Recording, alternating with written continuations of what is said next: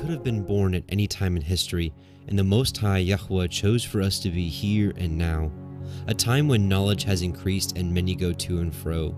We find ourselves in the time of the end according to the book of Daniel, and as we have seen, comes with both blessings and spiritual trials like no other. The book of Revelation, the field manual to the end times, tells us what to expect and how to prepare. What was obscured from the generations with parables and hidden understandings just waiting for these last days to be unsealed. While we may also not get everything right, we will be leaning on the Spirit of truth of the Most High Yahuwah Sebaoth in the name of Yahushua HaMashiach to reveal to us the proper understanding. For who knows if you have come to the kingdom for such a time as this.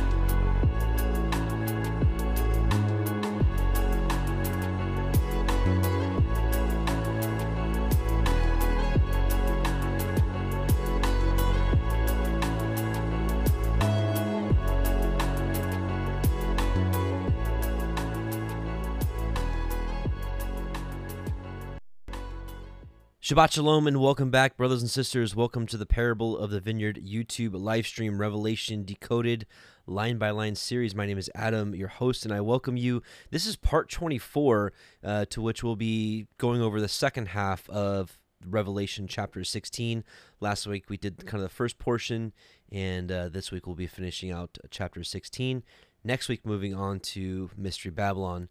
And so we have a lot to cover, so let's get right to prayer, ask the Most High to bless this study, and get right into it because we have a lot to cover. I'm redundant already. So, Heavenly Father, Most High, we just come before you in your Son, Yahushua's name, and we thank you first and foremost for salvation through Messiah and what he did for us in his offering. We also thank you for opening our eyes to your truth in these last days, that we may hearken to your voice as you've so commanded the children of Israel for all generations. We thank you for the ability to gather like this together all across the four corners of your earth, and we ask that you protect this platform, that we can gather like this until that very last day. Nevertheless, we ask you to open our eyes and ears to hear your words, and that we may hearken, understand, and may obey. We love you, we bless you, in Yahushua's name, amen. Okay, let's get right into it. We got a lot to cover. I want to just reread the first portion of chapter 16, and we'll get right into our portion tonight, which will start at verse 12.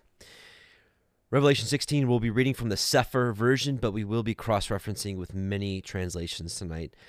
Revelation 16, I heard a great voice out of the temple saying to the seven angels, "Go your ways, and pour out the vials of the wrath of Yahweh upon the earth." And the first went and poured out his vial upon the earth, and there fell a noisome and grievous sore upon the men which had the mark of the beast, and upon them which worshipped his image. And the second angel poured out his vial upon the sea, and it became as the blood of a dead man, and every living soul died in the sea. And the third angel poured out his vial upon the rivers and the fountains of waters, and they became blood. And I heard the angel of the waters say, "You are righteous, O Yahweh, which are, and was, and shall be, because you have judged thus. For they have shed the blood of Kodeshim and prophets, and you have given them blood to drink, for they are worthy." And I heard another out of the altar say, "Even so, Yahweh Elohim Tsevaot, true and righteous are your judgments." And the fourth angel poured out his vial upon the sun, and power was given unto him to scorch men with fire. And men were scorched with great heat, and blasphemed the name of Yahweh, which has power over these plagues, and they repented not to give him glory. And the fifth angel poured out his vial upon the seat of the beast, and his kingdom was full of darkness, and they gnawed their tongues for pain, and blasphemed Yahweh of heaven because of their pains and their sores, and repented not of their deeds. And now we're going to get into what we're going to talk about tonight. We'll be talking about verse 12 for actually quite a bit. And the sixth angel poured out his vial upon the great river Perath, which is Euphrates, and the water thereof was dried up, that the way of the kings of the east might be prepared. Now, this is a very interesting rabbit trail we're going to go down here for a second and talk about who are the kings of the east. We did talk about this, I don't know, maybe a few months ago, maybe right in the middle, maybe it was a chapter when we were in chapter 8 or chapter 9, I can't remember. We actually talked about this, I think it might have been chapter 8, when we went over, some related stuff. We talked a little bit about this. So some of you, this may be a review. For a lot of you, this may be new. And by the way, if you want to catch up with this series, again, this is part 24, but each part is kind of its own discussion because we're literally going over the verses that we're reading. So you don't have to watch the previous ones, but if you want to go back and kind of go through the entire book of Revelation line by line, there's always a link for that in the description box, or you can just go to the playlist section of the channel and kind of catch up if you'd like.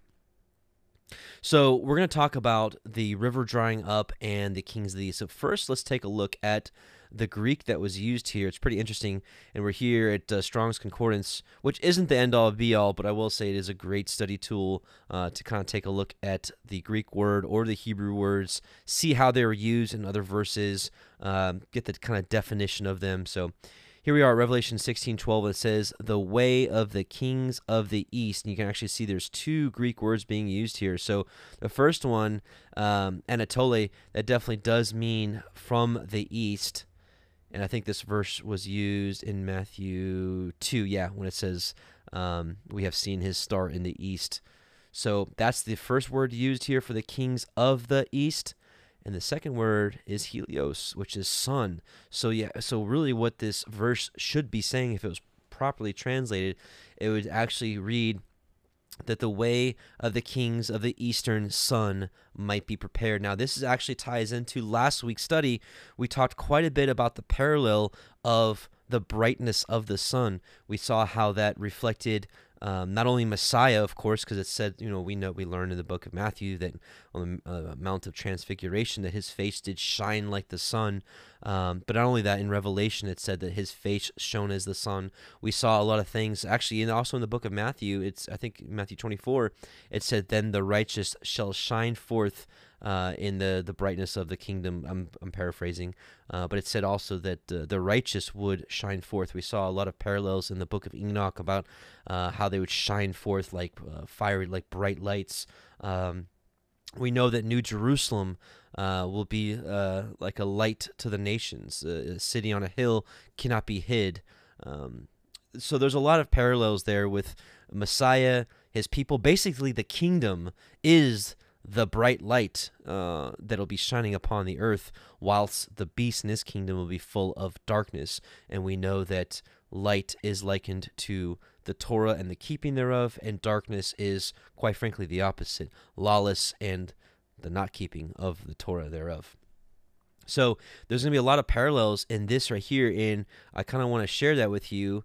So first, we have to remember, what are we talking about here? We're talking about a river being dried up so that the way of the kings and probably the armies that follow with can cross over. So is it also one thing, actually I didn't include this in the study, but let us not forget that those who would be found righteous will be made kings and priests unto the Most High. So a couple of refreshers from last week.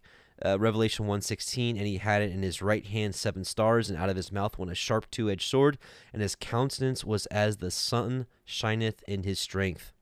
Matthew 13:43, then shall the righteous shine forth as the sun in the kingdom of their Father. Who hath ears to hear, let him hear.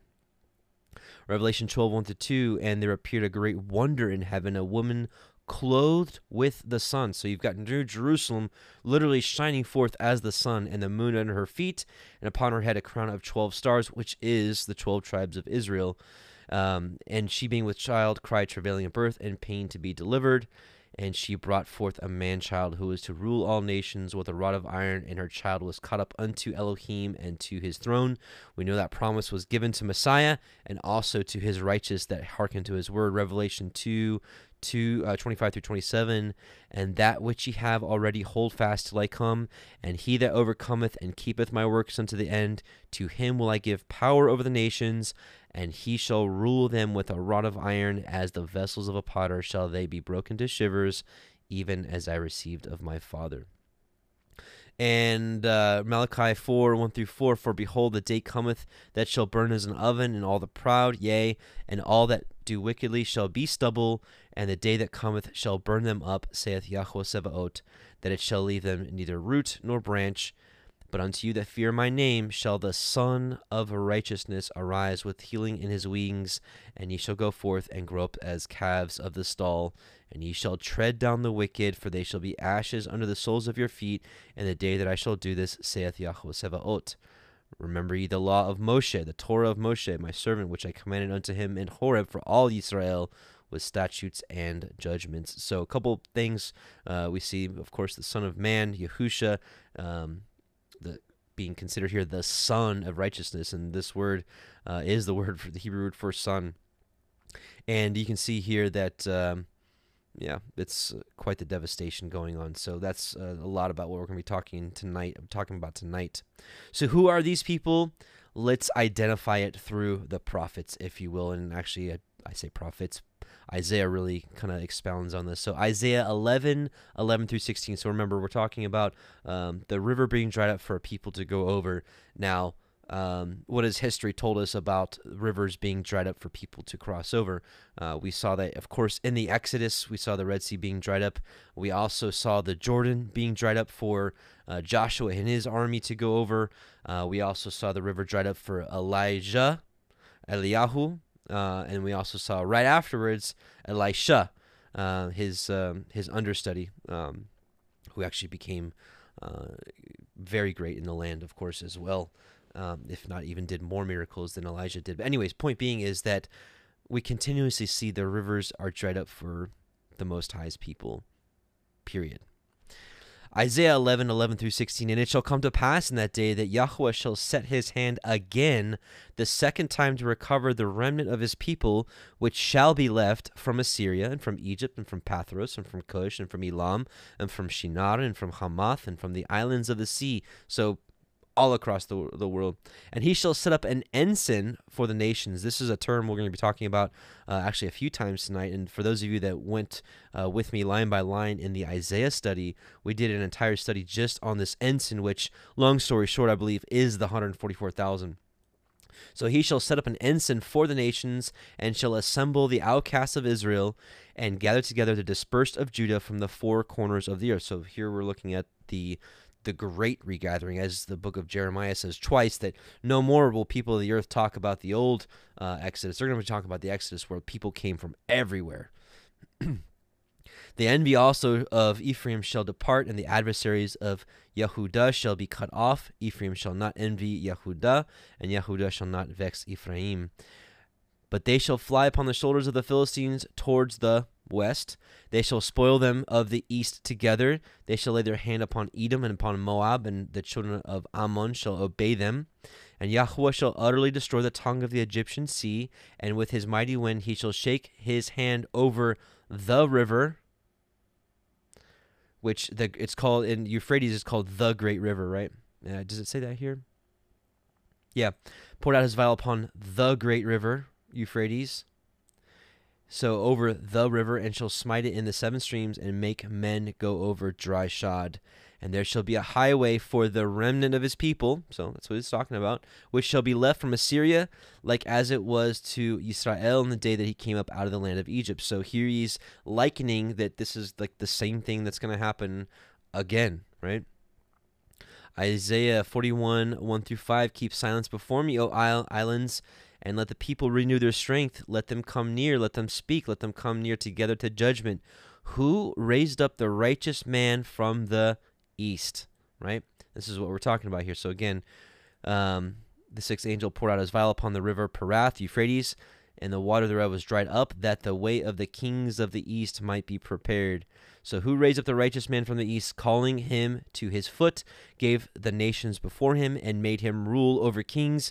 He gave them as the dust to his sword, and as driven stubble to his bow. He pursued them, he passed safely, even by the way he had not gone with his feet.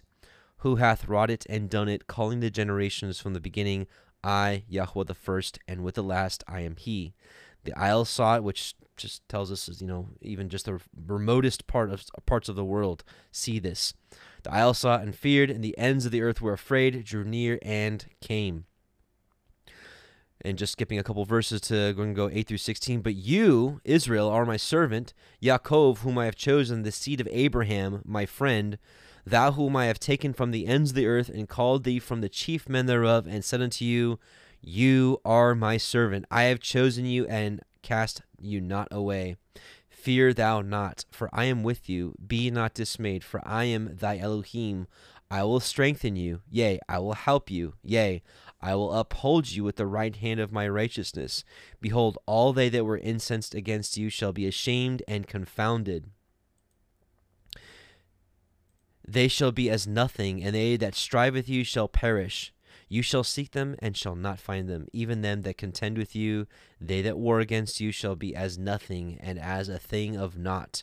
For I, Yahweh, will hold your right hand, saying unto you, fear not, I will help you. Fear not, you worm Jacob, and ye men of Israel, I will help you, saith Yahweh, thy Redeemer, the Holy One of Israel.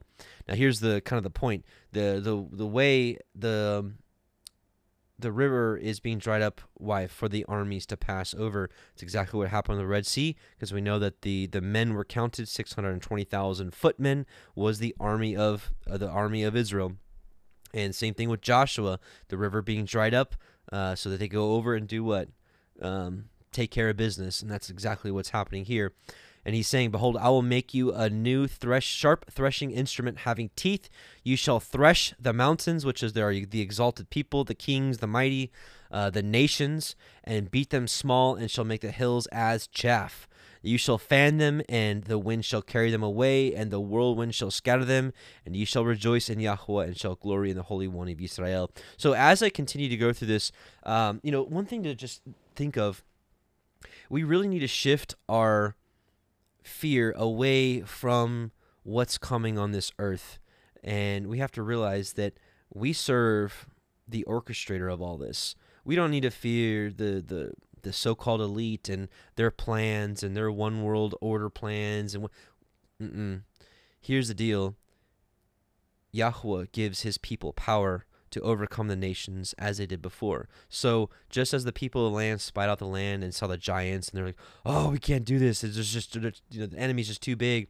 So it's like, who cares about this new world order, or them gathering all the armies together? Who cares? We serve the living Elohim. Let us learn from what happened with the 12 spies and how the evil report and the wickedness that came from that. We need to stop looking at how big the giants are, how big the New World Order is, and we just need to put our fear and our rest in the Most High, because, quite frankly, what I think the study is going to show you is those that love Him, keep His commandments, and put their trust in Him, wait on Him, watch for Him, the sword's going to be put in their hand to take care of business. That's what we're going to see right here. And this isn't like Adam's bloodthirsty, so he just can't wait to read all these scriptures. No, quite frankly, though, this is what is going to happen for those that are righteous and those that are found ready. And quite frankly, when you think about the fear of the people of this earth, I actually kind of feel bad for them for what's coming. But then again, when you think of all the stuff they do behind the scenes, no, I don't feel that sorry. Isaiah 41:25-27. I have raised up one from the north, and he shall come. From the rising of the sun he shall call upon my name, and he shall come upon princes as upon mortar, and as the potter treadeth the clay, who hath declared from the beginning, that we may know, and before time, that we may say, he is righteous. Yea, there is none that showeth, yea, there is none that declareth, yea, there is none that heareth your words. The first shall say to Zion, behold them, and I will give to Jerusalem one that brings good tidings. So obviously this is talking about Messiah coming from the rising of the sun. So this is really going in, tying into last week's study and to this week's study, that this sun parallelism, it's tying into Messiah and his righteous people that are with him. Isaiah 60, 1 through 11, this is talking all about New Jerusalem, which we've talked about before, is also synonymous with his people, because his righteous, those that will be found ready and righteous, they're like building blocks of New Jerusalem. They're like jewels that are encrusted on it. They're pillars, as Revelation 3 says inside of it. Isaiah 60, 1 through 11, arise, shine, for thy light is come, and the glory of Yahweh is risen upon you. For behold, the darkness shall cover the earth. And that's what we talked about last week. The kingdom of the beast shall be filled with darkness. So darkness shall cover the earth, and gross darkness the people. But Yahweh shall rise upon you, and his glory shall be seen upon you, and the Gentiles, the nations, shall come to your light. That's right. Remember the woman clothed with the sun, this brightness. And kings to the brightness of thy rising. Lift up thine eyes round about, and see all they gather themselves together. They come to you. Thy son shall come from far, and thy daughters shall be nursed at thy side. Then you shall see and flow together, and thine heart shall fear and be enlarged, because the abundance of the sea shall be converted unto you. The forces of the nations shall come unto you.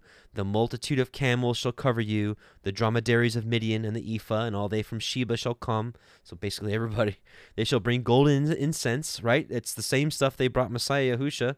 Gold and incense, because it was frankincense, myrrh, and gold. So incense could cover both frankincense and myrrh. So interesting.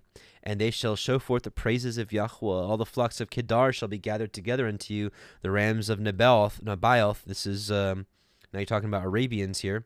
They shall come up with acceptance on mine altar, and I will glorify the house of my glory. And who are these that fly as a cloud, and as the doves to their windows? Surely the isles shall wait for me, and the ships of Tarshish first, to bring thy sons from far, their silver and their gold with them, unto the name of Yahweh thy Elohim, and to the Holy One of Israel. And remember, when the children of Israel came out of Egypt, they came loaded with treasures, with gold, with silver. So maybe this time it'll be the nations bringing the gold and silver to his righteous people and to the kingdom, because he hath glorified you. And the sons of the stranger shall build up thy walls, and their kings shall minister unto you. For in my wrath I smote you, but in my favor have I had mercy on you. Therefore thy gates shall be open continually. They shall not be shut day nor night, that men may bring unto you the forces of the nations, and that their kings may be brought. So that's a little peek into what's going on here and who these people are. And it's interesting. One more portion here. This is the Targums of the book of Isaiah, which is pretty interesting here. And it actually, let's go page 160. And it says here, this is chapter 46. Verse 10, declaring the end from the beginning, and from ancient times the things that are not yet done, saying, my counsel shall stand, and I will do all my pleasure. Who hath promised to gather together the captivity from the east, to bring openly as a swift bird the sons of Avraham, my chosen, from a distant land? Yea, I have promised it. Yea, I will bring it to pass. I have ordained it. Yea, I will do it. So again, what are we talking about here? The angels pouring upon the river Euphrates, that the water of the river was dried up, that the way of the kings of the east might be prepared. And so that's what's talking right here. So who hath promised to gather together the captivity from the east, to bring openly as a swift bird the sons of Avraham, my chosen, from a distant land? Yea, I have promised it. Yea, I will bring it to pass. I have ordained it. Yea, I will do it. Hearken unto my word. And this is one of the most amazing things about the Targums, is the word. Messiah is all over it in the Torah, the Psalms, Isaiah. It's just absolutely amazing. So hearken unto my word, right? It's capitalized for a reason. Ye stout-hearted that are far from righteousness, my righteousness is nigh, it is not far off, and my salvation shall not tarry. And I'll place salvation in Zion, and my glory in Israel. So just absolutely amazing. One other thing, this is Enoch chapter, 93, and this is the Vision of Weeks, and it basically goes over the entire story of man all the way to the end. So here, we'll start here just to kind of put things in perspective. And after that, in the 6th week, all who live in it shall be blinded. This is the time after coming back from Babylon the first time, and or coming back from Babylon after 70 years, and they just have it was never the same. So all the hearts of them shall be godlessly forsake wisdom, and in it a man shall ascend. This is Messiah Yahusha. And at its close the house of dominion shall be burnt with fire. This is Jerusalem being built with fire. And the whole race of the chosen root shall be dispersed. So this is the 70 AD, the destruction of the temple, and the final scattering of Yahweh's people. The 10 tribes had already been scattered, and the final 2.5 were scattered after that. So now here the next week. So after that, in the 7th week, shall an apostate generation arise, and I believe this is the time of the 4th beast, the time of Rome, which was pagan Rome, which morphed into the papal Rome, and which basically destroyed the Torah from the people, and just brought in a completely apostate faith, and has been ruling ever since. So, and after that, in the 7th week shall an apostate generation arise, and many shall be its deeds, and all its deeds shall be apostate. Now at its close, so at the end of the 7th week, at its close shall be elected the elect righteous of the eternal plant of righteousness. The seed of Abraham is the plant of righteousness, to receive sevenfold instruction concerning all his creation. So I'm here to say that I believe that this is exactly where we are right now. We're at the end of this apostate generation. And it said that people will be picked from the seed of Abraham to what? To receive sevenfold instruction concerning all his creation. Isn't it interesting that there is a generation rising up and hearkening to his voice like it hasn't happened in probably, 1800, 1900 years since the early church kind of died off and then Rome took over. So since then, there's probably just been a few people scattered here and there that really kept his covenant. Well, isn't it interesting these last days that he's waking a people up by the tens of thousands, maybe even hundreds of thousands of people to believe in his Messiah, his word, and to keep his commandments like it hasn't been done in so long. And isn't it interesting that for many of us, he's teaching us his biblical creation, an understanding of really what's above and really what the earth is like that we're living on, and what his and leaving the doctrines of science with and scientism, with evolution and the heliocentric theory, and really going back to what Yahweh has taught. And so I believe that's exactly what's happening here. Now listen, I believe these people, this generation, transitions from the 7th week to the 8th week. Now listen. And after that, there shall be another, the 8th week, that of righteousness, and a sword shall be given to it, that a righteous judgment shall be executed on the oppressors, and all sinners shall be delivered into the hands of the righteous, and at its close they shall acquire houses through their righteousness. And I believe that this is the many mansions that Yahusha talks about in his Father's house, which is New Jerusalem. So, basically, the theme of the rest of this study is going to be about the sword that is given to the righteous people that hearken and obey unto his word.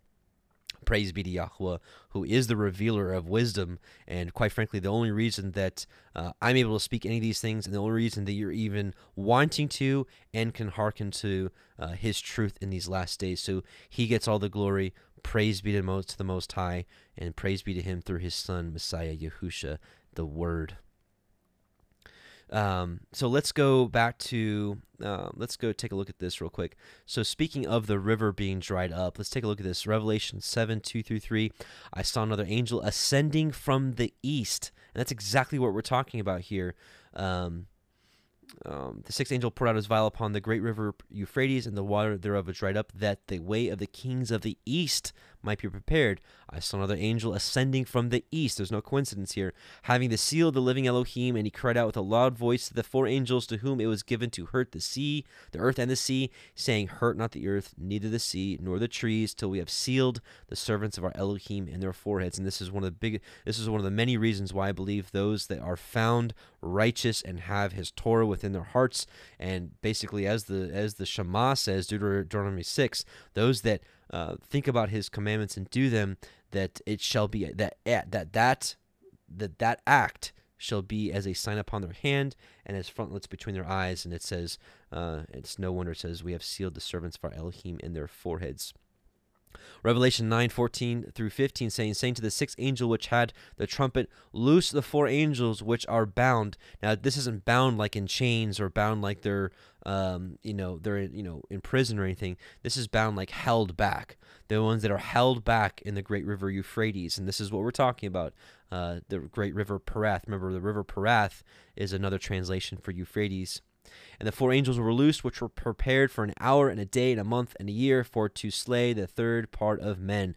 I believe that that's what's happening here, is this river is being dried up. So again, just like the Israelites, when they crossed the river those 2 times, they went to the land and they took care of business, of course, by the guidance and the power that the Most High gave them. Micah 4:1, but in the last days it shall come to pass that the mountain of the house of Yahweh shall be established in the top of the mountains, and it shall be exalted above the hills, and people shall flow unto it. Another New Jerusalem verse here. But getting to what I wanted to in Micah 4, verses 11 through 13, now also many nations are gathered against you. This is going to be a big part of the rest of this chapter 16, which is his determination is to gather the nations together to the great day of the great battle, which many know as Armageddon, Har-Megiddo, and we'll get to that actually a little later. So now many nations are gathered against you that say, let her be defiled, and let our eye look upon Zion. But they know not the thoughts of Yahweh, neither understand they his counsel. For he shall gather them as the sheaves into the floor. Arise and thresh, O daughter of Zion. That's his people. For I will make thine horn iron, and I will make thy hoofs brass. And thou shalt beat in pieces many people, and I will consecrate their gain unto Yahweh, and their substance unto Yahweh of the whole earth. Listen, Messiah came in humbleness and humility and meekness. He's coming back with ferocity. People that believe that he's coming back is some peace-loving hippie. Well, he's going to make peace through war, just like it happened before. Isaiah 41:14 through 16. Actually, we already read this earlier, but again, behold, I'll make you a new threshing instrument having teeth, and you shall thresh the mountains, the nations, the exalted people, and beat them small, and shall make the hills as chaff. Micah 5:7 through 9. And the remnant of Yaakov shall be in the midst of many people, as dew from Yahweh, as the showers upon the grass, that tarrieth not for man, nor waiteth for the sons of men. And the remnant of Yaakov shall be among the nations, in the midst of many people, as a lion among the beasts of the forest, as a young lion amongst the flock of sheep, who, if he go through, both treadeth down and teareth in pieces, and none can deliver. I don't know about you, brothers and sisters, but I want to be part of this army rather than the receiving end of this army. Thine hand shall be lifted up upon thine adversaries, and all thine enemies shall be cut off. Isaiah 5:26 through 30. And he will lift up an ensign to the nations from far. Again, I believe this is specifically talking about the 144,000. I don't remember exactly what study it was, but it was in the middle of this Revelation study that we went. It was in the Isaiah study that we went. Really in depth to this. And I will hiss unto them from the ends of the earth, and behold, they shall come with speed swiftly. None shall be weary nor stumble among them. None shall slumber nor sleep. Neither shall the girdle of their loins be loosed, nor the latch of their shoes be broken. Whose arrows are sharp, and all their bows bent. Their horses' hoofs shall be counted like flint, and their wheels like a whirlwind. Their roaring shall be like a lion. They shall roar like young lions. Yea, they shall roar, and lay hold of the prey, and shall carry it away safe, and none shall deliver it. And in that day they shall roar against them like the roaring of the sea. And if one look unto the land, behold, darkness and sorrow, and the light is darkened in the heavens thereof. Isaiah 13:1 through 13, the burden of Babylon, which Isaiah the son of Amos did see. Lift ye up a banner, the ensign, banner, sign, upon the high mountain. That's New Jerusalem. So you got the 144,000 on top of New Jerusalem, confirmed by Revelation 14. Exalt the voice unto them, shake the hand, that they may go into the gates of the nobles. I have commanded my sanctified ones. I have also called my mighty ones from mine anger, even them that rejoice in my highness. The noise of a multitude in the mountains, like as of a great people, a tumultuous noise of the kingdoms of nations gathered together. Yahweh Sevaot mustereth the host to the battle. They come from a far country. We saw that earlier in Isaiah. From the end of heaven, even Yahweh, and the weapons of his indignation to destroy the whole land. And I think this is talking about specifically about the Levant. Howl ye, for the day of Yahweh is at hand. It shall come as a destruction from the Almighty. Therefore all hands be faint, and every man's heart shall melt, and they shall be afraid. Pangs and sorrows shall take hold of them. They shall be in pain as a woman that travaileth. They shall be amazed one at another. Their faces shall be as flames. Behold, the day of Yahweh cometh, cruel, both with wrath and fierce anger, to lay the land desolate, and he shall destroy the sinners out of it. People that are living in that land right now. For the stars of heaven and the constellations thereof shall not give their light. The sun shall be darkened in his going forth. Remember, we were talking about last week about the beast in his kingdom shall be full of darkness. I think maybe both spiritual and literal. The moon shall not cause her light to shine, and I will punish the world for their evil and the wicked for their iniquity, and I will cause the arrogancy of the proud to cease, and will lay low the haughtiness of the terrible. I will make a man more precious than fine gold, even a man than the gold of the wedge of Ophir. Therefore I will shake the heavens, and the earth shall remove out of her place, and in wrath Yahweh Sebaot, in the day of his fierce anger. Hang on, excuse me 1 second.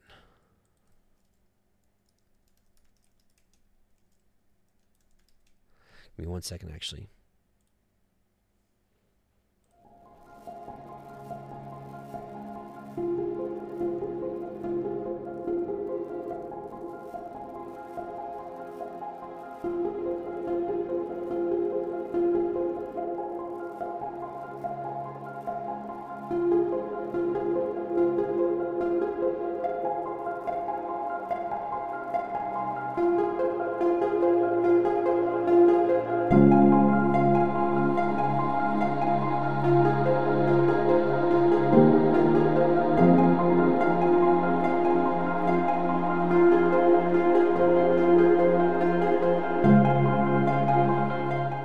Okay, my apologies. Let's get back into it.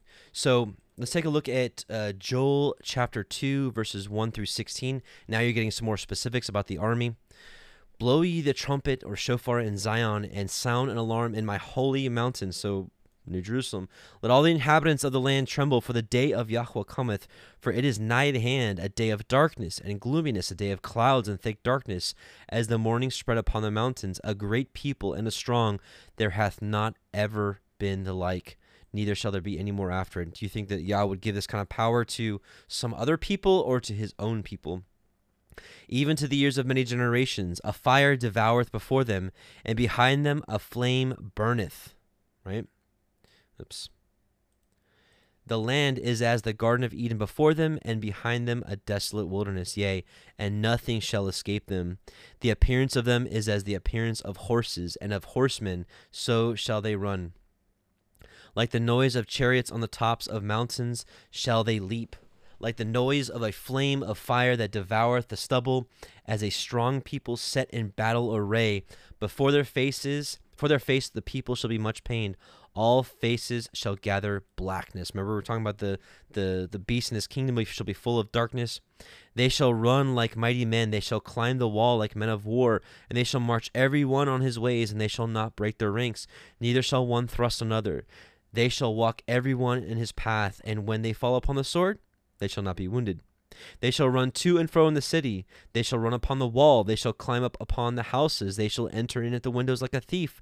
The earth shall quake before them. We just saw that in the previous verse in Isaiah. The heavens shall tremble. The sun and the moon shall be dark, and all the stars shall withdraw their shining. And Yahweh shall utter his voice before his army, for his camp is very great. For he is strong that executeth his word. For the day of Yahweh is great and terrible, and who can abide it? Therefore also, now saith Yahweh, turn ye even to me with all your heart, and with fasting, with weeping, and with mourning. And if you want to learn more about turning to him with all your heart, Deuteronomy 6 is the chapter for you. and rend your heart and not your garments, and turn unto Yahweh your Elohim, for he is gracious and merciful, slow to anger, and of great kindness, and repenteth him of the evil. Right? Who knoweth if he will return and repent and leave a blessing behind him, even a meat offering and a drink offering unto Yahweh your Elohim. Blow the shofar in Zion, sanctify a fast, call a solemn assembly. Praise Yah. His word is so clear. And let's see. Let's take a look at this as well. Jeremiah 50, which actually this is the one that Sephora references, Jeremiah 50, verse 38. So we'll read that passage right now. Jeremiah 50, 28 through 40, the voice of them that flee and escape out of the land of Babylon, right? Remember, what does Revelation say? Come out of her, my people. Come out of Babylon, that you be not partakers of her sins. And I believe the people that do come out of Babylon are people coming out of the ways of the world, quite frankly, just to be cut to the chase, mainstream Christianity, coming out of that false religion and coming to the true religion of which is belief in Messiah Yahusha and following and walking as he walked, which is walking in obedience to the Torah, the commandments. If you're new, I would there's plenty of playlists that you can catch up really quickly. Just go to playlist sections, which I think one of them says if you're new, start here. And also just go through the Torah portions with me line by line or with somebody else, or read it for yourself. But learn as you go. So the voice of them that flee and escape out of the land of Babylon, to what? To declare in Zion the vengeance of our Elohim, the vengeance of his temple. Call together the archers against Babylon, all ye that bend the bow. Camp against it round about. Let none thereof escape. Recompense her according to her work, according to all that she hath done. Do unto her, for she hath been proud against Yahweh, against the Holy One of Israel. Therefore shall her young men fall in the streets, and all her men of war shall be cut off in that day, saith Yahweh. Behold, I am against you, O thou most proud, saith Yahweh Sebaot, for thy day is come, the time that I will visit you. And the most proud shall stumble and fall, and none shall raise him up. And I will kindle a fire in his cities, and it shall devour all round about him. Thus saith Yahweh Sebaot, the children of Israel and the children of Yehudah were oppressed together, and all that took them captives held them fast. They refused to let them go. Their Redeemer is strong. Yahweh Sebaot is his name. He shall thoroughly plead their cause, that he may give rest to the land and disquiet the inhabitants of Babylon. A sword is upon the Chaldeans, saith Yahweh, and upon the inhabitants of Babylon, which we're going to be talking about the identity of Babylon next week. For those of you that don't know yet, to cut to the chase, I'm saying that term a lot today. It's Jerusalem. It's always been Jerusalem and always will be Jerusalem. But we'll be solidifying that next week. And upon her princes and upon her wise men, a sword is upon the liars, and they shall dote. A sword is upon her mighty men, and they shall be dismayed. Which, by the way, also, I think it might be a kind of a dual thing. Not only is it the land of Jerusalem there for the final judgment of Jerusalem, because it's no wonder that the remnant of what used to be his people that had rejected his Messiah have been gathered together into that area. And if that area were to be destroyed, that would be his final vengeance on those people that have rejected him and rejected his Messiah. But also the people that are living in this land that's so-called a land that was founded upon the precepts of the Most High. I think this could also be like a Jerusalem per se, to where this land will be utterly annihilated as well. A sword is upon their horses and upon their chariots and upon all the mingled people that are in the midst of her, and they shall become as women. A sword is upon her treasures, and they shall be robbed. A drought is upon her waters, and they shall be dried up, for it is the land of graven images, and they are mad upon their idols. Therefore the wild beasts of the desert with the wild beasts of the islands shall dwell there, and the owls shall dwell therein, and it shall be no more inhabited forever, neither shall it be dwelt from generation to generation. Why? Why would this happen? If you're like, oh, Adam, okay, Jerusalem, why would that not be inhabited forever? Well, because quite frankly, I believe that entire area is going to be destroyed by fire, and then once it's cleansed by fire, the New Jerusalem is going to sit down where she belongs, and that's why nobody will dwell in physical Jerusalem ever again, because it'll be replaced by New Jerusalem. As Elohim overthrew Sodom and Gomorrah and the neighbor cities thereof, saith Yahweh, so shall no man abide there, neither shall any son of man dwell therein. And just to finish up here with Jeremiah 50, verses 43 through 46, the king of Babylon hath heard the report of them, and his hands are waxed feeble, anguish took hold of him, and pangs as of a woman in travail. Behold, he shall come up like a lion from the swelling of Jordan unto the habitations of the strong, but I will make them suddenly run away from her. And who is a chosen man that I may appoint over her? Notice, like, they're coming from the river, right? The dried up river. For who is like me, and who will appoint me the time? And who is that shepherd that will stand before me? Therefore hear ye the counsel of Yahweh, that he taketh against Babylon, and his purposes, that he hath purpose against the land of the Chaldeans. Surely the least of the flock shall draw them out. Surely he shall make their habitations desolate with them. At the noise of the taking of Babylon, the earth is moved, and the cry is heard among the nations. We just saw this in Isaiah 13, that when this happens, when this army comes out, that the nations are going to shake, the earth is going to shake, and everybody is going to be scared out of their minds. Okay, we're going to talk more about this topic here in a second, but let's read Revelation 16, 13 through 14. And I saw 3 unclean ruachot, that's spirits, like frogs, come out of the mouth of the dragon, and out of the mouth of the beast, and out of the mouth of the false prophet. For they are the spirits, the ruachot of devils, working miracles, which go forth unto the kings of the earth and the whole world to gather them to the battle of that great day of Yahweh Sebaot. So let's talk about this. Was actually prophesied to happen, right? These spirits of devils working miracles, which go unto the kings of the earth, right? So it is Enoch chapter, 56? And it's right here. And in those days the angels shall return and hurl themselves to the east upon the Parthians and the Medes, and they shall stir up the kings, so that a spirit of unrest shall come upon them, right? So this is the spirits of devils working. And they shall rouse them from their thrones, that they might break forth as lions from their lairs, and as hungry wolves among their flocks. And they shall go up and tread under foot the land of his elect ones, and the land of his elect shall be before them a threshing floor and a highway. But the city of my righteous shall be a hindrance to their horses. So this is the other look that you can see for this as well, because once New Jerusalem sits down, the kings of the world essentially are going to gather against her, which we're going to see at the end of this chapter. But let's take a closer look at these frogs here. Exodus 8, 1 through 7, and as we saw last week, there's a lot of parallels with the plagues of Egypt, and it's going to happen again. Afterward, Yahweh said unto Moshe, Go unto Pharaoh, and tell him, Thus saith Yahweh, Let my people go, that they may serve me. And if thou wilt not let them go, behold, I will smite all thy country with frogs. And the river shall crawl full of frogs, which shall go up and come into thine house, and into thy chamber where thou sleepest, and upon thy bed, and into the house of thy servants, and upon thy people, and into thy ovens, and into thy kneading troughs. Yea, the frogs shall climb upon you, and on thy people, and upon all thy servants. Also Yahweh said to Moshe, Say thou unto Aharon, Stretch out thine hand with thy rod upon the streams, upon the rivers, and upon the ponds, and cause frogs to come upon the whole land of Egypt.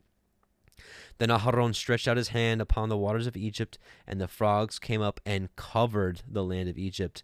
And their sorcerers did likewise with their sorceries, and brought up frogs upon the land of Egypt. So we can see here that evil people, that the wicked enchanters or magicians, if you will, they were able to duplicate this. So this is a miracle that the evil people will be allowed to do. The evil people, the wicked would be allowed to do, and so that's exactly what we see here.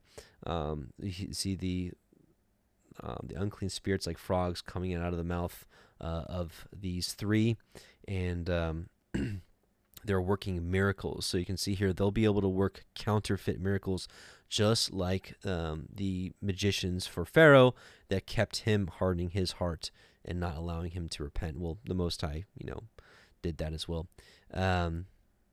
Actually, what am I doing here? Okay, Revelation 13, 12 through 15. And he did all that the first beast could do before him, and he caused the earth and them that dwell therein to worship the first beast, whose deadly wound was healed. And he did great wonders, right? Great signs, miracles, so that he made fire come down from heaven on the earth in the sight of men, and deceived them that dwell on the earth by the signs which were permitted for him to do in the sight of the beast, saying to them that dwell on the earth that they should make the image of the beast which had the wound of the sword and did live. and it was permitted to him to give a spirit unto the image of the beast, so that the image of the beast should both speak and should cause as many as would not worship the image of the beast should be killed. So anyways, point being here is that there will be counterfeit signs will be allowed for the deceiving of the people that did not have Messiah and the Torah within their hearts. Let's take a look at one more interesting little piece here. This is, well, it's not pulling up. Maybe it's not. Maybe we're not supposed to read it then. It was just a little thing, a snippet in the book of Jasher, which basically just said that the frogs, like literally, were like were inside people's bellies and stuff. So, but it did say in Revelation that these frogs, the spirits like frogs, came out of the mouth. So, pretty interesting. Well, I guess we'll just skip it because that's not working. So. Yeah, I believe that we've said this many times. I believe we're living in a time where the angels have returned and have gone to the kings of the earth and are have given wicked counsel, but this is all the plan of the Most High. What is it? Revelation 17:17 basically says that the Most High has put all these plans in all the enemies' hearts, so that to fulfill His will and to agree and to give their kings unto the beast, and quite frankly, so that the beast can gather the kings of the earth together to this great day, which we're going to read about here in a second. Actually, verse 16, which says He gathered them together into the place called Har-Megiddo, or what most people know as Armageddon. Steve Mutria's got an interesting take on this, but we'll talk about that in a second. So let's look at verse 15. I'm sorry, the second part of this, to gather, which go forth unto the kings of the earth and of the whole world, to gather them to the battle of that great day of Yahweh Sebaot. So verse 14 and 16 go hand in hand, so we'll revisit this in a second. Let's pause, though, in between and go to verse 15, which says, Behold, I come as a thief. Blessed is he that watches and guards his garments, lest he walk naked and they see his shame. So this is a big one, and this is something really, this is quite frankly the most important part of this series, this study, because it really doesn't matter what all these other pieces are, because if you're not ready, you're going to be on the wrong side of things, and it doesn't matter what you think you know, because if you don't know this part, what it means to watch and to guard your garments, well, I think we're missing really the overarching point of what all this really means. So let's take a look at this, and first let's take a look at the word here that was used to watch.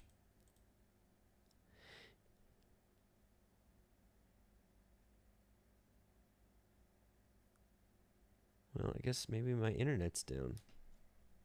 How's that working?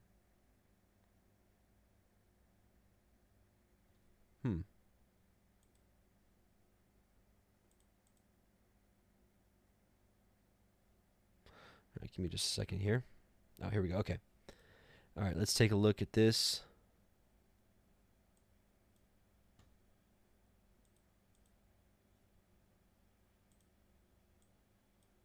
Huh. Why is it not working?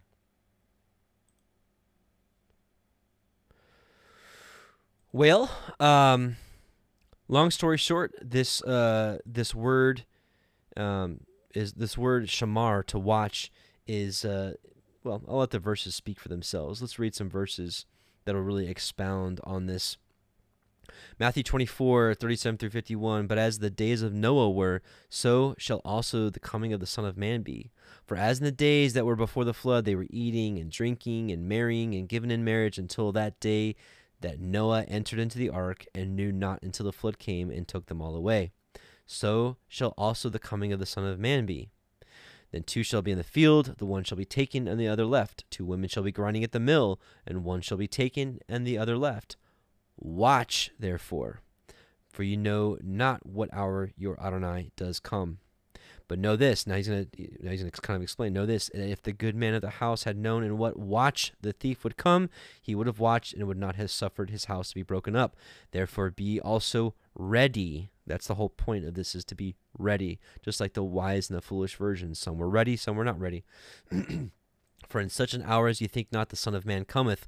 Who then is a faithful and wise servant, whom his Adonai hath made ruler over his household, to give them meat in due season? Right? So feeding his people, and it could be literally feeding, could be feeding them the truth, clothing the naked, taking care of the orphan, the widow, doing judgment, doing righteousness. Blessed is that servant whom his Adonai, when he cometh, shall find so doing. So we're going to be talking quite a bit about what it means to be blessed. Verily I say unto you that he shall make him ruler over all his goods. But, and if that evil servant shall say in his heart, my Adonai delays his coming, he's not coming anytime soon, and shall begin to smite his fellow servants, and to eat and to drink with the drunken, the Adonai of that servant shall come in a day when he looketh not for him, and in an hour when he is not aware of, and shall cut him asunder, and appoint him his portion with the hypocrites, and there shall be weeping and gnashing of teeth. And we're going to see exactly what that looks like here with the parable of the wise and foolish virgins. Matthew 25, 1 through 13. I'll kind of just quickly go through this, but this is kind of important. Matthew 25, 1 through 13. Then shall the kingdom of heaven be likened unto 10 virgins, which took their lamps and went forth to meet the bridegroom. Now, this parable Yahusha teaches is predicated on you understanding the first half of the scriptures, quite frankly, what people call the Old Testament. And 5 of them were wise, and if you want to open up the book of Proverbs, you will find out very quickly what it means to be wise and what it means to be foolish. And every single time, the wise are those that hearken to his Torah, to hearken to his commandments, and those that are foolish do not. They that were foolish took their lamps and took no oil with them. And we need to understand some key principles in the scriptures. We know that Proverbs 6:23 says that the commandment is a lamp and the Torah is light. We also learn from Leviticus 24:2 that the children of Israel were commanded to bring oil, olive oil, for the lamp to let the light burn continually. It's a parable that the Messiah taught, that those that understand the scriptures could understand them. So they that were foolish took their lamps and took no oil with them. Without oil, the light can't burn. So the light of the Torah is not burning within inside of them. But the wise took oil in their vessels with their lamps. Why? So that the light could shine forth, right? And while the bridegroom tarried, they all slumbered and slept. And at midnight there was a cry made, Behold, the bridegroom cometh, go ye out to meet him. Then all those virgins arose and trimmed their lamps. And the foolish said unto the wise, Give us of your oil, for our lamps are gone out. But the wise answered, so it's like, how can we give you like all this understanding that the Most High has been giving us because we've been seeking him with all of our heart? We can't do that. But the wise answered, saying, Not so, lest there not be enough for us and you, but go you rather to them that buy and sell for yourselves. And the scriptures in Proverbs 23:23 says, Buy the truth and sell it not. So what is the truth according to Psalm 119, 142? His truth is the Torah. And while they went to buy, the bridegroom came, and they that were ready went in with him to the marriage, and the door was shut. And afterward also came the other virgins, saying, Lord, Lord, open to us. This is Matthew 21 through 23. Same thing. Lord, Lord, open to us. But he answered and said, Verily I say unto you, I know you not. Watch therefore, for you know neither the day nor the hour wherein the Son of Man cometh. And thankfully, 1 John 2:3 states for us herein is how we know that we know him if we keep his commandments. And they continue to say, He that says, I know him and keeps not his commandments is a liar. Right? You guys knew that. I'm sure you filled in that blank. So what does he say? Watch therefore, for you know neither the day nor the hour wherein the Son of Man cometh. So what does it mean to watch? It means to make yourself ready, to prepare. It's the guarding of his word, his Torah, his commandments, his mercies, his judgments, his statutes, his right rulings. Matthew 26:41, watch, that's that word there, watch and pray that you enter not into temptation. So we can see here that this watch has a connotation of not going into temptation and going astray from his word. The spirit indeed is willing, but the flesh is weak. Mark 13:34, for the Son of Man is as a man taking a far journey, who left his house and gave authority to his servants, to every man his work, and commanded the porter to watch. 1 Peter 5:6-9, humble yourselves therefore under the mighty hand of Elohim, that he may exalt you in due time, casting all your care upon him, for he cares for you. Now what? Be sober, which this is like a readiness of mind. Most of us will think, okay, just don't be drunk. Great advice. We should not be drunken. But really, it's a sober-minded. It's like an alertness, being alert, being ready, being clear-headed. Be sober. Be vigilant. That's actually this same word for this Greek word that's used. Actually, the Greek word that's used, they just translated it as vigilant here. So be watchful, because your adversary, the devil, as a roaring lion, walketh about, seeking whom he may devour. Whom resist steadfast in the faith, knowing that the same afflictions are accomplished in your brethren that are in the world. Revelation 2:3, be watchful, right? And so the Hebrew word here is shamar. This is one of the words used for watching, and same with natsar. We'll actually talk about that in a second. Be watchful and strengthen the things which remain that are ready to die, for I have not found thy works perfect before Elohim. Remember how thou hast received and heard, and hold fast and repent. If thou shalt not watch, right? So he's telling you, right here's his instructions. Remember therefore how you have received and heard the word, and hold fast to the word, and repent. And what? When you repent, you hearken to his word. And if you shall not watch, so if you don't do all these things, if you don't hearken, you don't repent, you don't keep his word, then I will come upon you as a thief, and you shall not know what hour I shall come upon you. Habakkuk 2:1-4, I will stand upon my watch, right? Which this is this is the same connotation, and set me upon the tower, and I will watch to see what he will say unto me, and what I shall answer when I am reproved. And Yahweh answered me and said, write the vision, and make it plain upon the tables, that he may run that readeth it. For the vision is yet for an appointed time, but at the end it shall speak and not lie, though it tarry. So even though it's taking some time, wait for it, because it will surely come, it will not tarry. Behold, his soul which is lifted up is not upright in him, but the just shall live by his faith. Now, I think this unfortunately, this was misinterpreted grossly throughout the centuries. And, the just living by their faith doesn't mean, oh, I believe in God. I believe in that he sent his son, and then go about your way and do and act however you want to act. That has nothing to do with faith.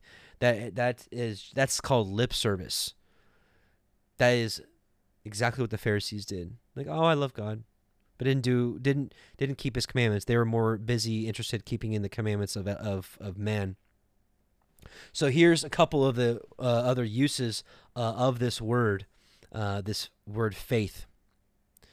Psalm 33:4, for the word of Yahweh is right, and all his works are done in truth. It was translated as truth instead of faith.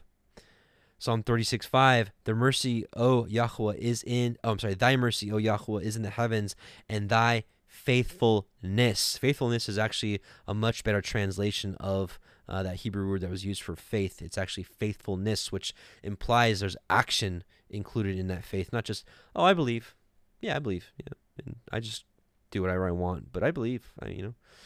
That's not it at all. And thy faithfulness reacheth unto the clouds. I have not hid, Psalm 40:10. This is actually a prophecy of Yahusha. I have not hid thy righteousness within my heart. I have declared thy faithfulness and thy salvation. I have not concealed thy loving kindness and thy truth from the great congregation, which is the Torah. Psalm 92:2, show forth thy loving kindness in the morning and thy faithfulness every night. Psalm 96:13, before Yahweh, before he cometh, for he cometh to judge the earth, he shall judge the world with righteousness and the people with his truth. Again, it's the same word for faith. Psalm 119:86, all thy commandments are faithful. They persecute me wrongfully, help thou me. So again, this is really the heart of what that word is supposed to mean. Thy testimonies that thou hast commanded are righteous and very faithful. Proverbs 12:22, lying lips are an abomination to Yahweh, but they that deal faithfully or truly are his delight. Jeremiah 7:28, but thou shalt say unto them, this is a nation that obeyeth not the voice of Yahweh their Elohim, nor receiveth correction. Faithfulness, truth is perished and is cut off from their mouth. So, and also one of the this is the Hebrew word for faith that was translated. It was used actually 49 times, and only once it was translated as faith, right? Other times, faithful, faithfulness, truth, faithfully, office, which is a duty, stability, steady, truly, verily. So truly a firmness, a fidelity, a steadfastness, a steadiness. So in the New Testament, when it was completely distorted to mean something else, that like, oh, the law is just it's no big deal.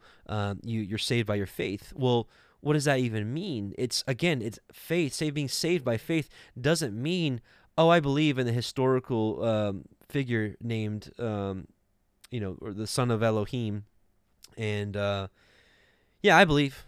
I believe. Do you keep any of his commandments? No, but I have faith. Like, no, that's definitely not it. And that's the extreme, of course, because people that are stuck in mainstream Christianity, or what I call churchianity, they believe they're keeping the commandments, right, which is to love God and to love people. But unfortunately, the true definition of what it means to love Elohim, how he wants it, he tells us how he wants us to love him, which is to have all of his commandments within our heart, period. That's the end of story. Like when you go to Revelation 2, where it says, Ephesus, you have left your first love. People are like, oh, you've left Messiah, your first love. That's not true. Well, yes and no. That's actually a really deep study, because I believe it was Messiah who was always doing the will of the Father, and I believe he was the one that actually gave the commandments to the children of Israel. I believe he was. It said that nothing was created without him. I believe he formed Adam. I believe that he was on Mount Sinai. I believe that he was the fire in the bush. He was the pillar of cloud by day and the fire by night. Genesis 15, when he's talking to Abraham, giving him the covenant. It said the word of Yahweh came unto him, and so he's been with us since the beginning. So, but point being is that we are to hearken to his ways. I mean, that's just the plain truth. Anybody that tells you otherwise fails the Deuteronomy 13 test, and is unfortunately going to be in a world of pain and sorrow and hurt when all this goes down, and they are found as the foolish virgins which did not make themselves ready according to the word of the Most High. So again, firmness, fidelity, steadfastness, steadiness. This is a true faith looks like. Faithfulness in fulfilling promises. So, in any case, all right, let's keep going. And one of the other, other words associated with watching is natsar, which is the root word for natsarim, for those of you that understand that terminology. But shamar, we're to shamar his ways, and let's talk about that. So we saw earlier, it was said that blessed is he. Let's talk a little bit more about that.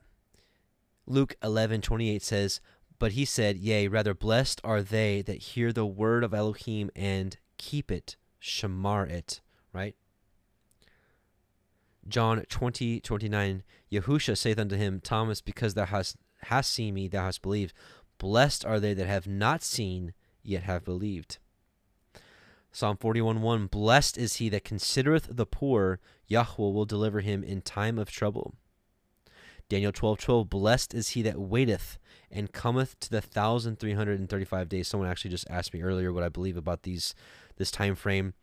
Can't say off the top of my head, but anyways. But the point is, blessed is he that waits, watches, guards, and shamars his ways, that keeps his ways. Luke 14:15, and when one of them that sat at meat with him heard these things, he said unto him, blessed is he that shall eat bread in the kingdom of Elohim. And you'll notice that all these, the end result is abiding in New Jerusalem. Revelation 1:3, blessed is he that reads, and they that hear the words of this prophecy and keep. And shamar, well, this is Greek, but still this is the same. This is the equivalent of the Hebrew word shamar. Keep those things which are written therein, for the time is at hand. Revelation 22:7, behold, I come quickly. Blessed is he that keepeth the sayings of the prophecies of this book. Revelation 22:14, blessed are they that do his commandments, that they may have the right to the tree of life and may enter in through the gates into the city. Psalm 65:4, blessed is the man whom thou choosest and causest to approach unto you, that he may dwell in your courts, and we shall be satisfied with the goodness of the house, even thy holy temple. Again, New Jerusalem. Isaiah 30:18, and therefore will Yahweh wait, that he may be gracious unto you, and therefore he be exalted, that he may have mercy upon you. For Yahweh is an Elohim of judgment. Blessed are they that wait for him. Matthew 24:45-47, who then is a faithful and wise servant, whom his Adonai hath made ruler over his household, to give them meat into his due season? Blessed is that servant whom his Adonai, when he cometh, shall find so doing. Verily I say unto you, that he shall make him ruler over all his goods. You make him a king, right? Makes kings and priests. James 1:12, blessed is the man that endureth temptation, for when he is tried, he shall receive the crown of life, which Yahweh has promised to them that love him. And right, we're talking about that. How do we love him? We don't just say, oh, I just love you so much, and I'm just going to go about my life how I want to go about it. It doesn't work like that. Psalm 106:3, blessed are they that keep judgment, and he that doeth righteousness at all times. Self-explanatory. Psalm 119:2, blessed are they that keep, that shamar, his testimonies, and that seek him with the whole heart. Again, it's all about the Shema, right? To love Yahweh with all of our heart, soul, and mind. And how do we do that? By keeping his commandments. It's simple, very simple. Psalm 84:4, blessed are all they that dwell in thy house. They will be still praising you. I don't know about you, but I want to dwell in his house. I want to be blessed. It's time to keep his commandments. Proverbs 8:32, now therefore hearken unto me, O ye children. Blessed are they that shamar my ways, that keep my ways. Matthew 5:3-12, this is the Beatitudes. Blessed are the poor in spirit, for theirs is what the kingdom of heaven. That's all. It's always leading to that. Blessed are they that mourn, for they shall be comforted in New Jerusalem. Isaiah 66, right? You should be comforted in New Jerusalem. As a mother comforts its child, I shall comfort you in New Jerusalem, as he says in Isaiah. Blessed are the meek, for they shall inherit the earth. Why? Because they'll be reigning from New Jerusalem. Blessed are they which do hunger and thirst after righteousness, after the Torah, for they shall be filled with the Torah in their heart. Blessed are the merciful, for they shall obtain mercy, right? Mercy will be found within the walls of New Jerusalem. Blessed are the pure in heart, for what? They shall see Elohim, right? And we know that those that are found within the walls shall see him. And I don't know about you, but literally that is like the desire of my heart, is to dwell in his house all the days of my life. It's a psalm. One of the Psalms says, I think it's Psalm 27. But I want to see him. Blessed are the peacemakers, for they shall be called the children of Elohim. Right? In Revelation, he says, and he shall be called my son, and he shall inherit all things. Blessed are they which are persecuted for righteousness, for theirs is the kingdom of heaven. There it is again. Blessed are they which are persecuted for righteousness' sake. Righteousness, Psalm 119, 142, thy righteousness is an everlasting righteousness, and thy Torah is the truth. Brothers and sisters, if you haven't noticed yet, the Torah is the end goal. It is the honeypot. This is what we've been waiting for our entire lives. This is what, this is the treasure chest, if you haven't noticed yet.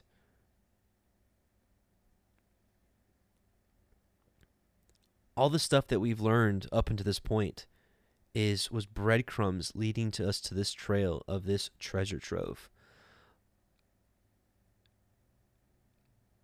Yahweh giving us the eyes to see his Torah, and even the heart to want to keep it. That's everything. And you'll say, oh, Adam, Messiah is everything. Well, I agree, but Messiah is the Torah. He literally was the Torah made flesh. He was the Word made flesh and dwelt among us. He is the Torah. He is the Word. So when you love the Torah, you are loving the Word. You are loving Messiah Yahusha. You know, when people say, oh, you're focusing on the law too much, you need to focus on Jesus. Well, we say, well, we focus on Yahusha, and by doing so, we focus on the Torah, because he is the express image of Elohim. The Torah is his ways. It's his expression of his character. It's his character revealed. Blessed are they which are persecuted for, might as well say, the Torah's sake, for theirs is the kingdom of heaven. If any of you suffer any persecution in any measure, count yourself blessed. Blessed are you when men shall revile you and persecute you, and shall say all manner of evil against you falsely for my sake. Who is his sake? Who is for what is for Yahushua's sake? He's the Word. So if someone's like mocking you because you want to eat biblically clean, or because you want to take the Sabbath off, or you want to take the festival days off, the 7 feast days of the Most High, or you got these strings hanging from your pants, right? People are like, why? Like, what are you, Jew? What are you going? Are you putting yourself back under the law? You putting yourself back under the schoolmaster? What are you? You're keeping the Torah. Then Christ has died in vain. Nah, it's all foolishness, all of it. What is it you should say when that kind of stuff happens to you? I've heard from some of you. Some of you have lost your children. You've lost your marriages. Some of you have lost your jobs over it. Some of you have lost your family, like your parents, your cousins, your aunts, your uncles, your grandparents. They want nothing to do with you because you might as well be a person that practices witchcraft in their eyes, right? They think this is evil. Woe to them that call evil, or call what's good evil and evil good. Rejoice and be exceeding glad, says Yahushua, for great is your reward in heaven, which the kingdom of heaven is New Jerusalem, for so persecuted they the prophets which were before you. Hallelujah. Revelation 20, verse 6, blessed and holy is he that hath part in the first resurrection. On such the second death hath no power, but they shall be what? Priests of Elohim and of Mashiach, and shall reign as kings with him 1,000 years. Revelation 19:9, and he saith, blessed are they which are called unto the marriage supper of the Lamb. And he saith unto me, these are the true sayings of Elohim. So I don't know about you, but I want to be blessed. And quite frankly, his word is pretty simple on how we do that. Verse 16, and he gathered them together into a place called in the Ivrit, that's the Hebrew tongue, Har Megiddo, also known as Armageddon, but which is not a place anywhere. It really should read Har Megiddo, or Har. If you're Steve Mutria, he's got an interesting take on it. Har Moed, which Moed, the mountain of the festivals, which would be Mount Sinai. So it's either Har Megiddo or Mount Zion, or I'm sorry, Mount Sinai, Mount Horeb, if you will. I don't have a dog in that fight. I'm just wanting to be a part of this. So I don't really have much to say on that, but I know Steve does have an interesting take on that. Let's read a couple of verses regarding this. And remember, so gather them together. So what is it talking about here? Remember, back to verse 14, which go forth unto the kings of the earth and the whole world to gather them to the battle of that great day of Yahweh Sabaoth, which that's going to be quite a day. Let's read some passages about that.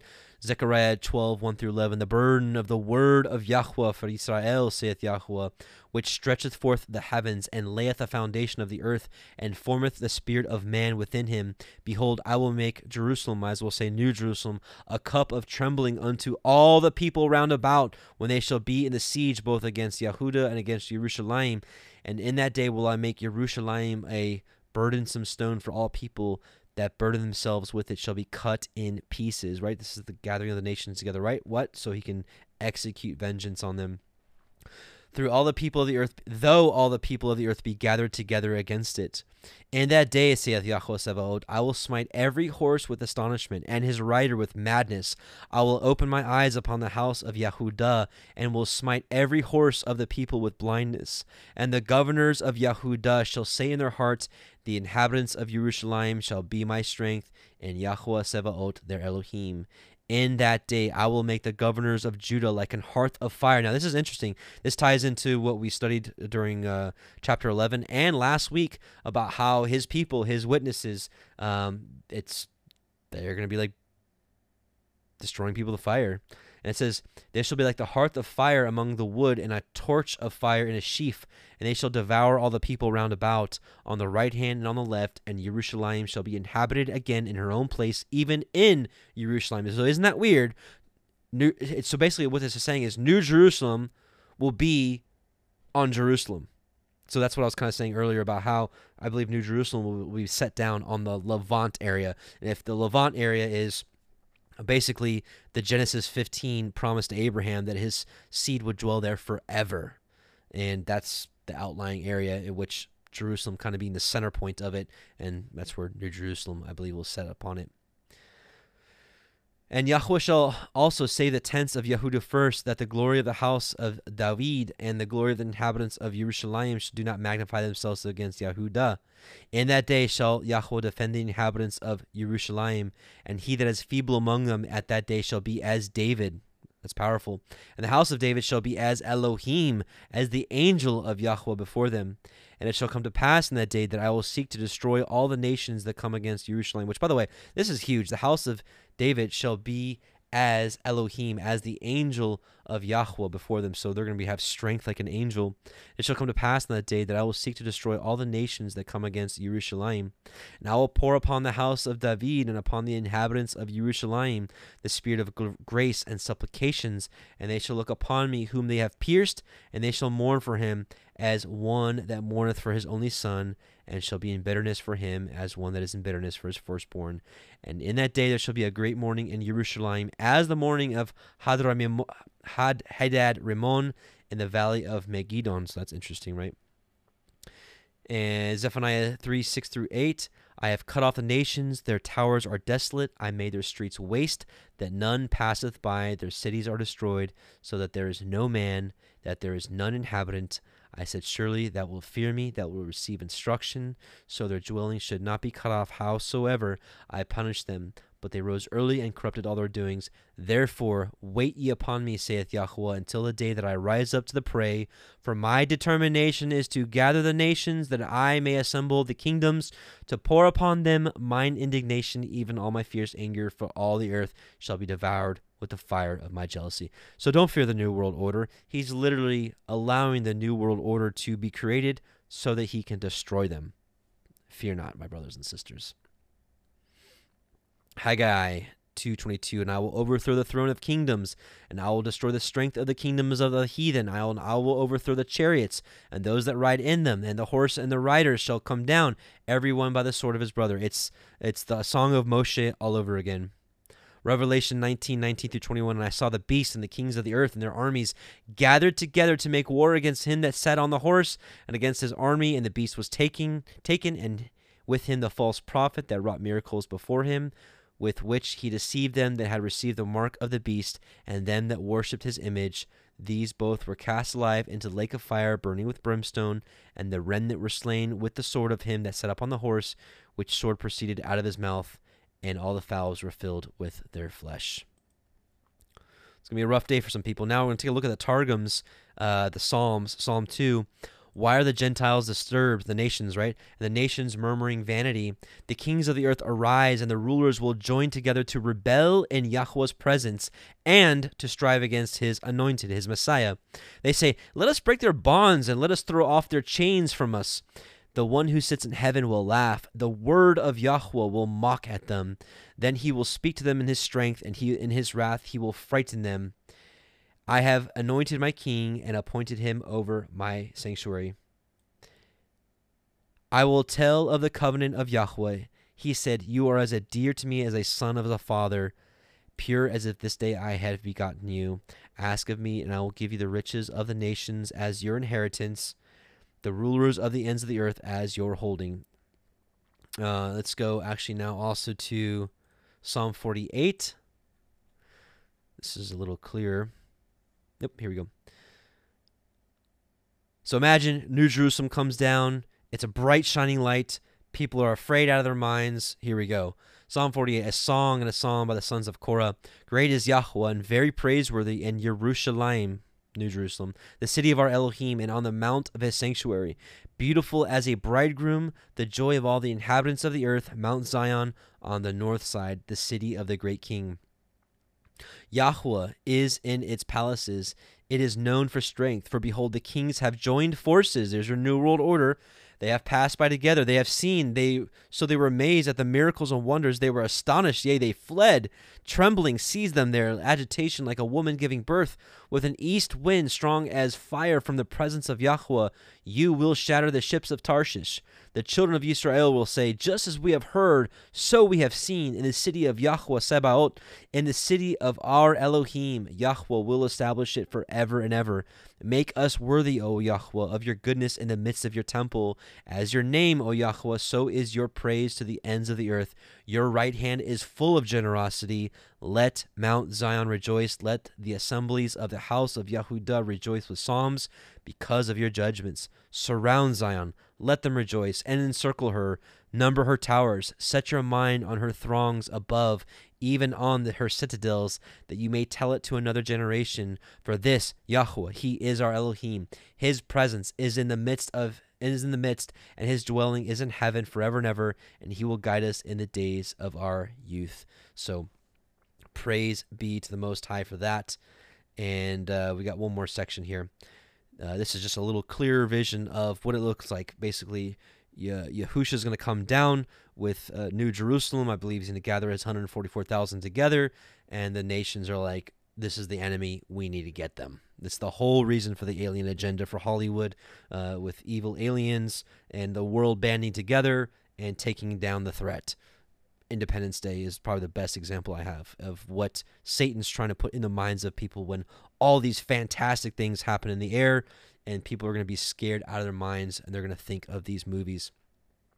To Ezra 13:29-28, behold, the days are coming when the Most High will deliver those who are on the earth, and bewilderment of mind shall come over those who dwell on the earth. So bewilderment of mind. They're just going to be crazed out of their mind, and they shall make a plan to make war against one another, city against city, place against place, people against people, kingdom against kingdom, right? This Matthew 24 stuff. And when these things come to pass and signs occur, which I showed you before, then my son will be revealed, whom you saw as a man coming up out of the sea. And when all the nations hear his voice, every man shall leave his own land and the warfare that they have against one another, and an innumerable multitude shall be gathered together, as you saw, desiring to come and conquer him. But he will stand on top of Mount Zion, and Zion will come and be made manifest to all people. So New Jerusalem will come and be made manifest to all people, prepared and built, as you saw the mountain carved out without hands. And he, my son, will reprove the assembled nations for their ungodliness. This was symbolized by the storm, and will reproach them to their face with their evil thoughts, and the torments with which they are to be tortured, which were symbolized by the flames, and will destroy them without effort by the Torah, which was symbolized by the fire. So, brothers and sisters, what's the moral of the story tonight? Well, we should fear Yah and keep his commandments, because as Ecclesiastes says, this is the whole duty of man. So, brothers and sisters, I pray this was a blessing for you. Maybe you gleaned something new. Maybe you didn't. Maybe I challenged some of the things that you currently hold as truth. Nevertheless, regardless, take it to the Most High in prayer, and he will show you what is truth. If the Holy Spirit is within you, the Ruach HaKodesh, he will show you what is truth. So let's pray, and we're going to end with the Song of Moshe. We're going to pray, we're going to bless each other with the Aharonic blessing, and we will end with the Song of Moshe, which is so prophetic for the end. It's amazing. So, Heavenly Father, Yahweh Most High, we just thank you for this time together in your word. We pray that you continue to open our eyes and ears to your truth, that we may understand and we may obey your word and be found as the wise virgins. We want to be found faithful, watchful, and just ready as the wise virgins are that will go in with Yahusha. We bless you, we thank you, and we just ask you to bless us and our families, our households, that we may do what is right in your sight. We love you, and we're waiting for you, as the scriptures say. We send you a multitude of hallelujahs, but certainly a feeble attempt at what you are deserving of. We love you. Amen and hallelujah. Yevarechecha Yahuwah ve'yishmerecha, Ya'er Yahuwah panav elecha v'chuneka, Yisei Yahuwah panav elecha ve'yasem lecha shalom. Yahuwah bless you and keep you. Yahuwah make his face shine upon you and be gracious unto you. Yahuwah lift up his countenance upon you and give you peace. Shalom. Shabbat shalom, brothers and sisters. We'll see you in the Torah portions shortly. Shalom.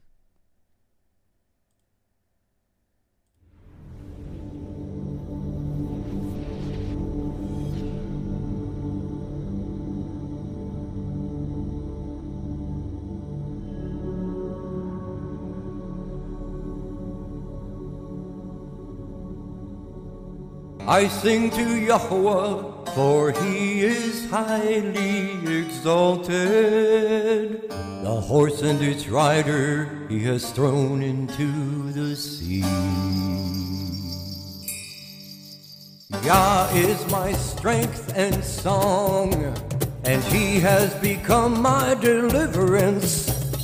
He is my El, and I praise him, Elohim of my father, and I exalt him. Yahweh is a man of battle, Yahweh is his name. He has cast Pharaoh's chariots and his army into the sea, and his chosen officers are drowned in the sea of reeds. The depths covered them, they went down to the bottom like a stone.